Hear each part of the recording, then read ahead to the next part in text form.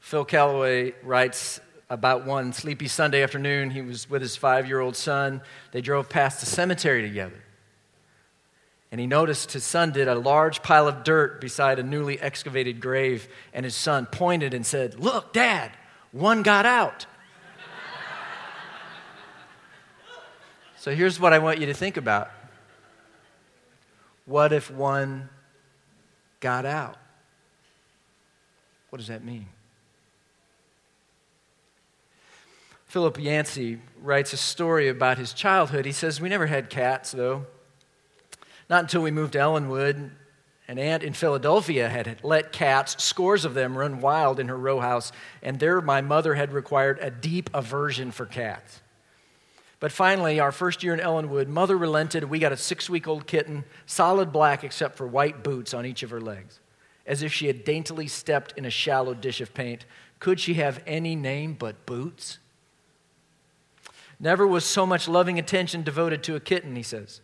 "My brother and I resolved to raise a pet so unblemished that our mother would desire a house full of such sublime creatures. Boots lived in a cardboard box on the screen porch and slept on a pillow stuffed with cedar shavings. Forbidden to bring her inside the house, we spent most waking hours on that porch, and Mother insisted that Boots must learn to defend herself before venturing into the huge outdoors, fixing a firm date of Easter Sunday for the kitten's first foray outdoors. When that Easter Sunday arrived, Yancey says, the unthinkable happened. As they ventured out into the yard with Boots and watched Boots play about the sunny backyard, the neighbor kids came over to join them in their play, and unbeknownst to any of them, their little terrier named Pugs followed them. And let's just say that was Boots, the kitten's last foray in the sunshine in the backyard. Yancey says of that event, he says, I could not have articulated it at that time, but what I learned that Easter under the noonday sun was the ugly word irreversible. All afternoon, he says, I prayed for a miracle. Or maybe the whole morning could somehow be erased, rewound, and played over again, minus that horrid scene. We could keep Boots on the screen porch forever, never allowing her outside. Or we could talk our neighbors into building a fence for Pugs. 1,000 schemes ran through my mind over the next days until the reality finally won over, and I accepted at last that Boots was dead, irreversibly dead. He moves on and says, after years of urban living had ground down my childhood love of nature, I found it suddenly rekindled through my friendship with a young photographer named Bob McQuilkin. He says, I was working as a magazine editor at the time, and Bob seemed determined to drag me out of my stale routine and reintroduce me to the joyous world outside. He says, once Bob drove his Jeep to my office, insisted that I come to see 2 baby owls he'd just rescued. For months, he says, he fussed over those scraggly orphaned owls, chasing barn mice and lizards to feed them, then trying to teach them to hunt on their own and to fly. Bob teaching a bird to fly. He said they'd flutter in soaking wet from a rainstorm, not wise enough yet to find shelter, and Bob would patiently pull out his electric hairdryer and blow them dry. He says, Bob was as fully alive as anyone I have ever known, and so when I heard that Bob had died in a scuba diving assignment in Lake Michigan, I could hardly absorb the news. Bob dead? It was inconceivable. I could picture Bob doing anything at all, anything but lying still. But that is my last image of him, a 36-year-old body in a blue plaid flannel shirt lying in a casket. I would never ski with Bob again, never sit with him for hours viewing slides, never again eat rattlesnake meat or buffalo burgers at his house. Susan, his widow, asked me to speak at Bob's memorial service. He says, without a doubt, it was the hardest thing I've ever done. When I stood before them, all the magazine editors and art directors and family and neighbors and friends, he said, they reminded me of little birds like Bob's owls, with their mouths open, begging for food, begging for words of solace, for hope. What could I offer them? He says, I began by telling them what I had been doing the very afternoon Bob was making his last dive. He says, that Wednesday I was sitting oblivious in a cafe at the University of Chicago reading The Quest for Beauty by Rollo May. In that book, the famous therapist recalls scenes from his lifelong search for beauty. Among them, a visit to the peninsula of Greece with a series of monasteries attached to it. One morning, Rollo May happened to stumble upon the celebration of Greek Orthodox Easter, the tail end of a church service that had been proceeding literally all night long. Incense hung in the air, and the only light came from candles. And at the height of that service, the priest gave everyone present 3 Easter eggs, wonderfully decorated and wrapped in a veil. And he declared, Christ is risen. And each person there, including Rollo May, responded according to custom. He is risen indeed. Rollo May writes, I was seized then by a moment of spiritual reality. What would it mean for our world if he had truly risen? Yancey says, I read Rollo May's question the afternoon that Bob died, and it kept floating around in my mind hauntingly after I heard the news. What did it mean for our world that Christ had risen? At Bob McQuilkin's funeral, he says, I rephrased Rollo May's question in terms of our own grief. What would it mean for us if Bob was raised again? We were sitting in a chapel, numbed by 3 days of grief and sadness, the weight of death bearing down on us. What would it be like to walk outside to the parking lot and there, to our utter astonishment, find Bob? Bob. With his bounding walk and his crooked grin and his clear gray eyes. What would it mean for our world that Christ had risen? What if it gets reversed? What if death gets reversed? What if the circumstances change? What if one gets out? What if my phone would ring this afternoon and it was my dad, my deceased dad? And we could talk again, like we used to talk, about that oil leak on my truck. What if it gets reversed one day? It's something that as Christians we don't think enough about. It's pretty much confined to one season of the year, Easter. Unless somebody we love happens to die. It's something we don't think about enough. It's something we don't think deeply enough about, or perhaps carefully enough about, because it is, as Paul's going to teach us today in 1 Corinthians 15, so very important to think carefully and rightly about the resurrection. As was their pattern back in the church in Corinth, they did not. We pick up on that in verse 12 of chapter 15 in 1 Corinthians. Paul says, now if Christ is proclaimed as raised from the dead, how can some of you say there is no resurrection of the dead? Evidently, some in the church in Corinth were denying the hope of the resurrection of the body, the physical body. I don't know that they were necessarily denying that there was any kind of afterlife, but they were denying that our bodies could be raised from the dead, like Christ. And honestly, if you think about it just for a little bit, that's a tough sell. Even as brilliant a theologian as John Calvin would admit it, he says, it's difficult to believe that bodies, when consumed with rottenness, will at length be raised up in their season. This was perhaps doubly difficult for someone from a Greek culture.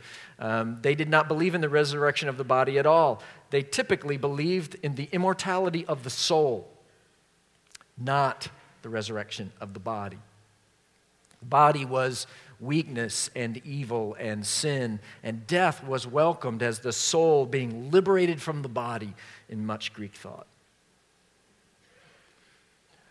But our great and final hope is not just some disembodied afterlife where our spirits float about. It is the resurrection and the transformation of our bodies, just like Jesus. Just like Jesus. And Paul writes about this in a number of places. Romans chapter 8, he says, "We know that the whole creation has been groaning together in the pains of childbirth until now." And not only the creation, but we ourselves, we who have the first fruits of the Spirit, groan inwardly as we await for adoption as sons and the redemption of our bodies. For in this hope we were saved. He would say in Philippians chapter 3 that our citizenship is in heaven, and from it we await a Savior, the Lord Jesus Christ, who will transform our lowly body to be like His glorious body by the power that enables Him even to subject all things to Himself.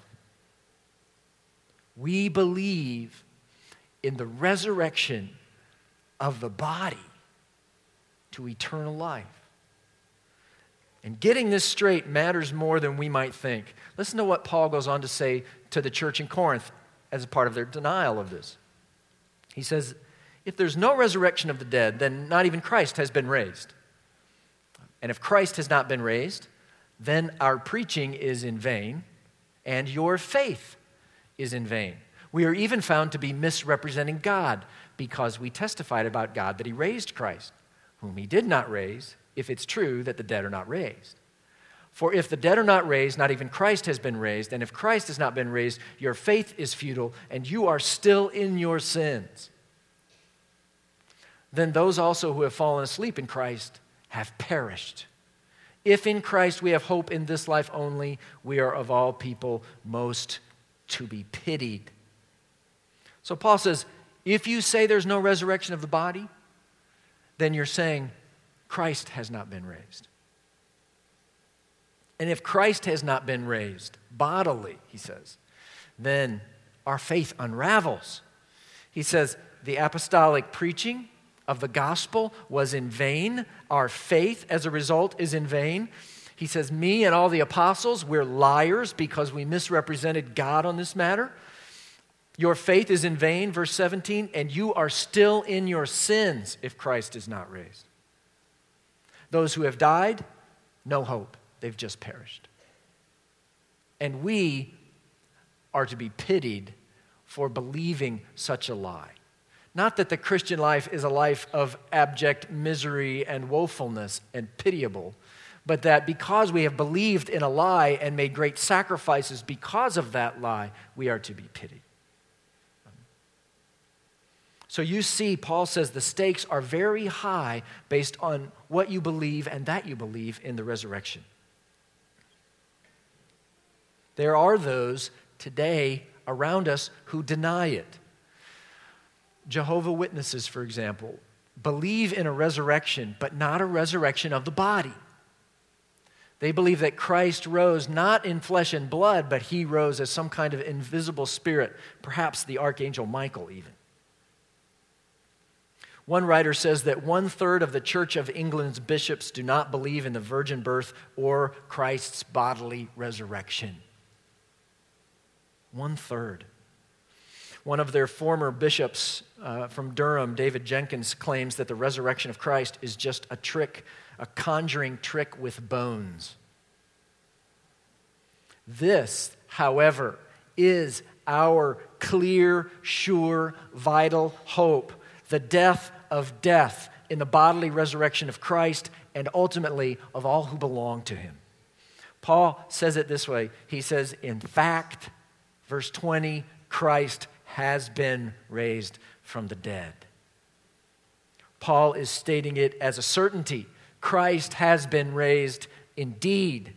And as a result, everything that we just read about, the consequences if the resurrection didn't happen, could be turned on their head because it did happen. The apostolic preaching was not in vain.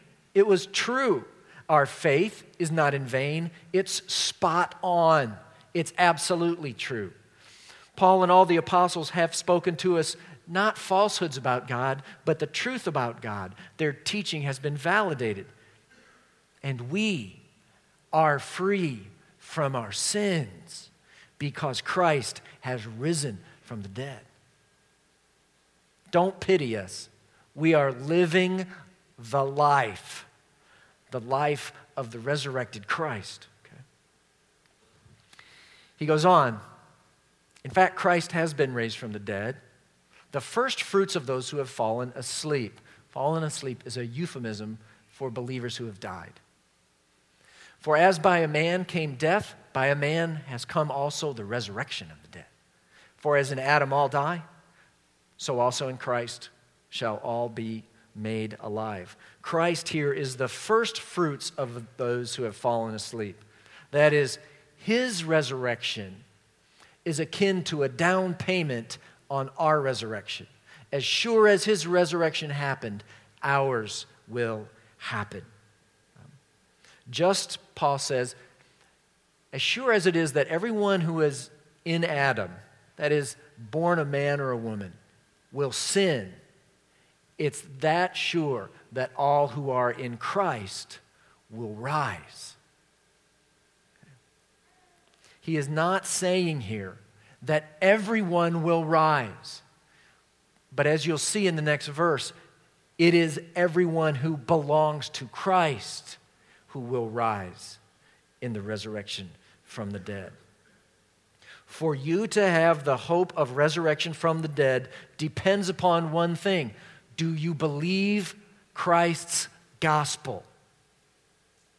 Do you trust Christ's gospel? You remember, we learned it last week. It's very simple. It comes from verse 3 of this chapter. Christ died for our sins. He was buried. He was raised on the third day. That's the gospel. Do you believe that you have sinned and that Christ died not for his own sins but for yours, that he actually was buried and he raised on the third day? If you believe that, if you believe that life-shaping truth, if you'll trust in those life-saving acts, then you have the hope of the resurrection. You have the hope of the gospel. Paul continues. He says in verse 23, but each in his own order. Christ, the first fruits. Then at his coming, those who belong to Christ, the implication is Christ is raised, and then when he returns, all who belong to him will be raised. Then comes the end, when he, Christ, delivers the kingdom to God the Father after destroying every rule and every authority and power. For he must reign until he has put all his enemies under his feet. The last enemy to be destroyed is death. For God has put all things in subjection under his feet. So there is an order to the unfolding of our future hope. It began with Christ's resurrection. Next is Christ's return. And at his return, the bodies of all believers shall be raised. Paul writes about this elsewhere in 1 Thessalonians 4. He says, for this we declare to you by a word from the Lord, that we who are alive, who are left until the coming of the Lord, will not precede those who have fallen asleep. For the Lord himself will descend from heaven with a cry of command, with the voice of an archangel, and with the sound of the trumpet of God, and the dead in Christ will rise first. So at his coming, the dead in Christ will be raised. And then Paul says in verse 24, the end will come. The end of the story will come. You're going to learn about this either, I don't know, did you learn about it today or is it next week? Restoration in your Life Change class. I think it may be next week? Next week. Thank you. We have one attentive Life Change guy out there. He's in charge of Life Change. Next week, this is what you're going to learn in your Life Change class at 9 o'clock, your adult class. Restoration of all things. Everything will be restored to the way that it was supposed to be. And those who trust in Jesus will get to enjoy eternity in the new heaven and the new earth. Christ is going to deliver the kingdom to his Father. And every God-opposing rule and authority and power is going to be destroyed. The last of those powers is death and the defeat of death. The death of death, we could say, comes when Christ raises the bodies of those who belong to him from the dead. Okay? This is our great hope. Resurrection from the dead and life everlasting with Christ. Now, if you're thinking about this, you may be thinking, so what happens should I die before Christ comes back? They take my body down, put it in Oakwood Cemetery. What happens? Where am I until Christ comes back? Because if my body is not raised until the return of Christ, what's going on? This is a state that is sometimes called by theologians the intermediate state. What happens for believers who have died and yet we wait the return of Christ. And some have suggested a kind of sleep, soul sleep they call it during this time, where we simply sleep until Christ returns. But the difficulty of that is there are scriptures that talk about us being immediately with Christ when we die. Famously, Jesus is on the cross in conversation with one of the thieves being crucified with him. You remember this? The thief says, Jesus, remember me when you come into your kingdom. And what does Jesus say? Truly, I say to you, today you will be with me in paradise. Today you will be with me in paradise. So we know a couple of things. We know that upon death, we are with Christ, and it's grand. It's paradise.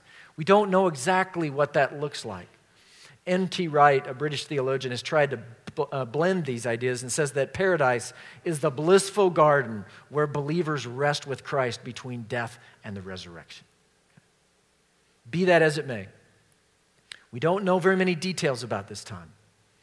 But the critical piece we do know is that we are with Christ, and it's paradise.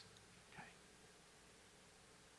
But the focus of Scripture and the fullness of our hope is on the resurrection and what follows, life everlasting in the new heaven and the new earth. All of this is set in motion with surety by Christ's own bodily resurrection. He's the first fruits, the down payment of it all. And since Christ has in fact been raised, Paul says, then all of this is made sure. It's all going to come to pass. Back in our passage, verse 27, he says, God has put all things in subjection under his feet. That's Christ's feet. But when it says all things are put in subjection, it's plain that he is accepted who put all things in subjection under him, under Christ. So in other words, it's saying Christ, the Father, is not in subjection to the Son. It says when all things are subjected to him, then the Son himself will also be subjected to him who put all things in subjection under him, that God may be all in all.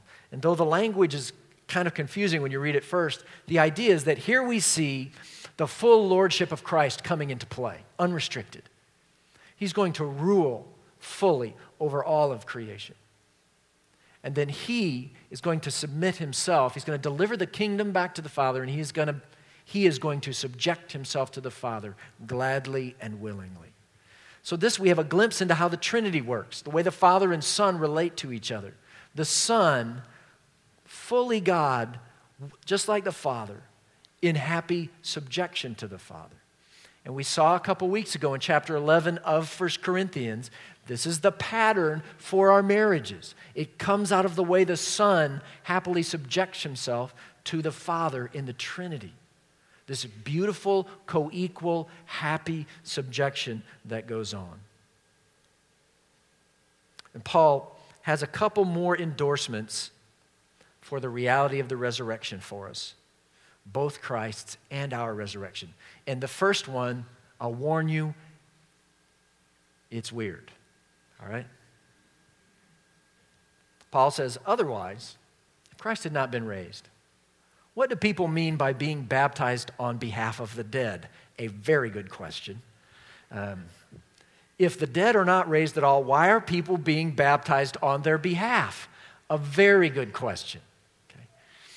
Okay. One of the commentators said there are at least 40 different ideas about what this means, that someone's being baptized for people who are dead. Okay. Here at Northwake, we don't baptize anybody for dead people. We don't do this. And honestly, I have no idea what was going on there. Let me give you a couple options just for those of you who want to be preoccupied through the rest of the sermon.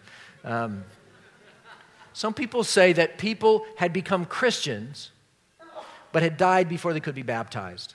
And so Christians were being baptized in their stead to testify that they really did know and love Jesus. Okay? That has some problems with it. Some would say they were being baptized in the name of apostles who had died, who had brought the gospel to them. Kind of an honorary thing. That has some problems too. Probably the simplest understanding and the most troubling one is that people were actually being baptized for people who had died with the hope that it would lead to them having a resurrection hope. Okay. And that's just weird on a number of avenues. That's just not Christian thinking. Okay. In Paul's day, it was actually a pagan practice in a nearby city, evidently. In our day, this is a Mormon practice.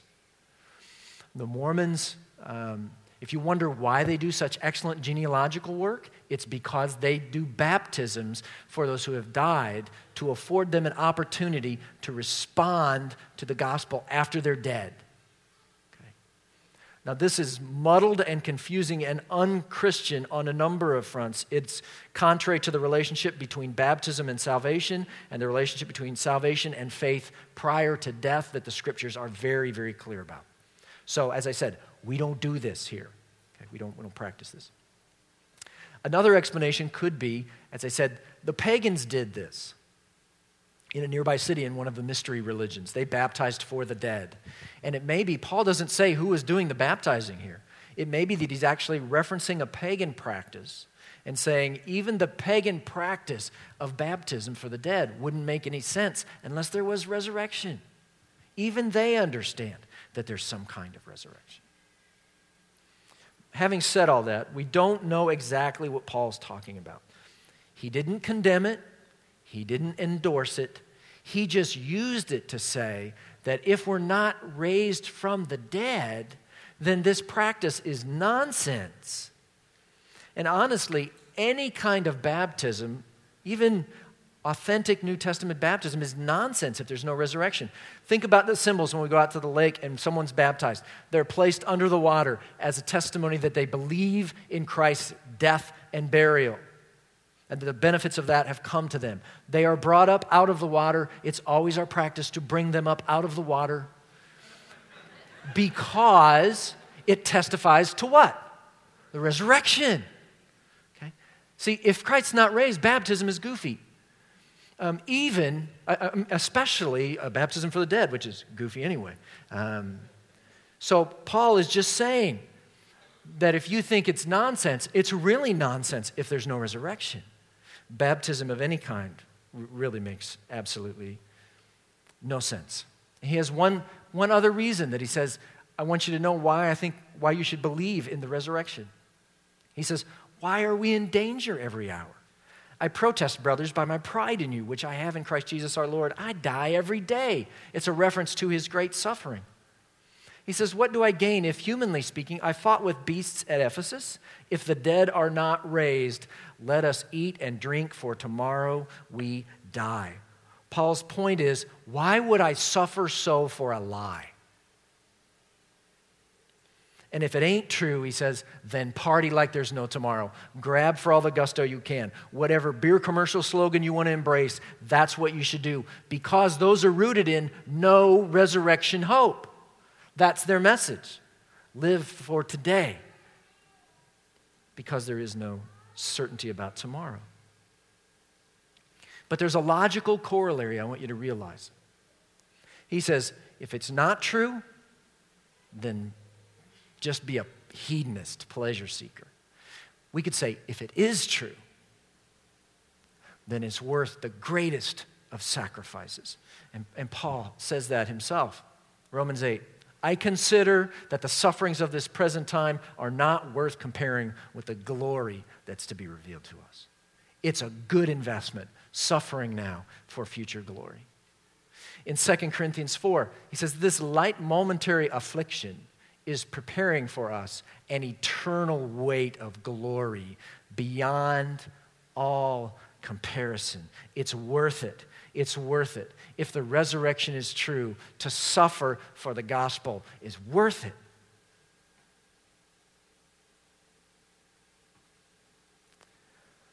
Are you living like you believe in the resurrection?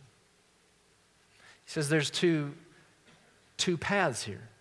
The one is the hedonistic pleasure seeker, and the other is someone, as we'll see in a minute, who's willing to stop sinning and make sacrifices in light of the resurrection. Which describes your life best? That's the next few verses. He says, don't be deceived.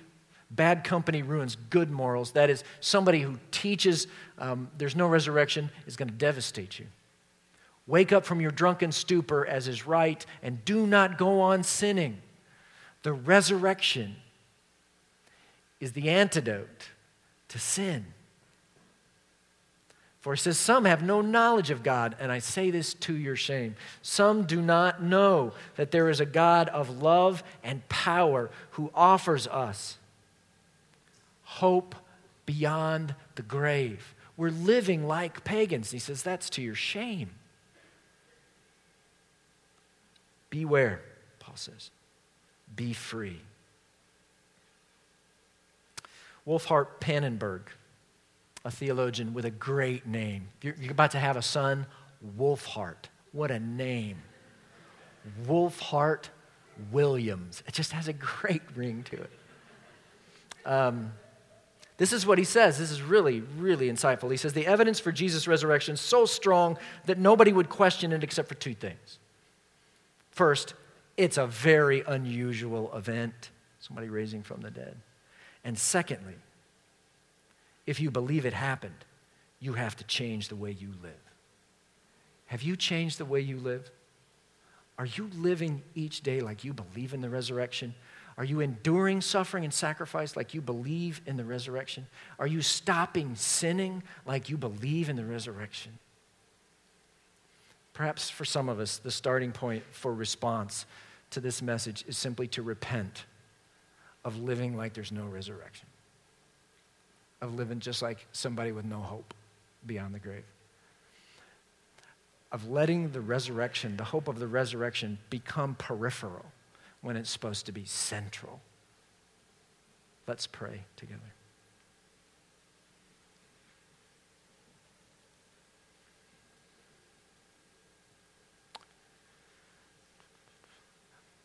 Lord, forgive us once again our disordered lives, when that which matters most has been forgotten or marginalized by us or just disregarded.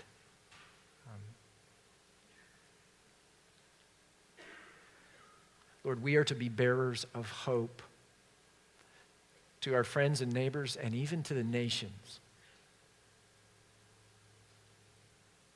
Make it so in us first. Give us great, unshakable faith in the bodily resurrection of Jesus and the hope, the sure hope of our own as we face a hard life every day, some of us, as we face the temptation to pleasure seeking every day, some of us. Lord, free us to live out the resurrection hope every day. We ask this in the risen Christ's name, Jesus. Amen. If you'll stand, we're going to worship the risen Christ in song. And if God's been prompting you about your own belief in the resurrection and you want to come down here